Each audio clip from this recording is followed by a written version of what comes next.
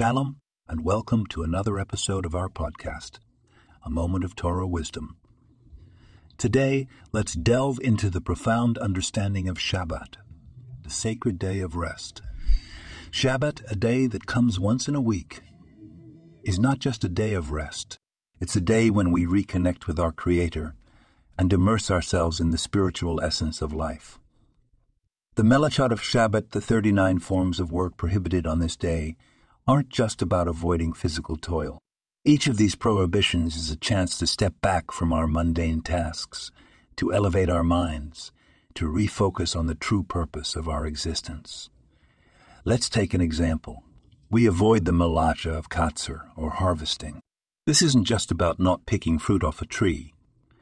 It's about recognizing that our sustenance, our very livelihood, doesn't truly come from our own hands. It comes from above. By refraining from the Melachot, we acknowledge that there's a higher power running the world. We let go of the illusion of control and surrender to the divine providence. And in this surrender, we find peace, tranquility, and a deep sense of connection with our Creator. So as we prepare to welcome the Holy Shabbat, let's remember, it's not just about not working. It's about elevating our souls, connecting with our Creator, and recognizing the divine providence in every aspect of our lives. Thank you for joining us today. May your Shabbat be filled with peace, connection, and divine blessings. This podcast was produced and sponsored by Daniel Aronoff.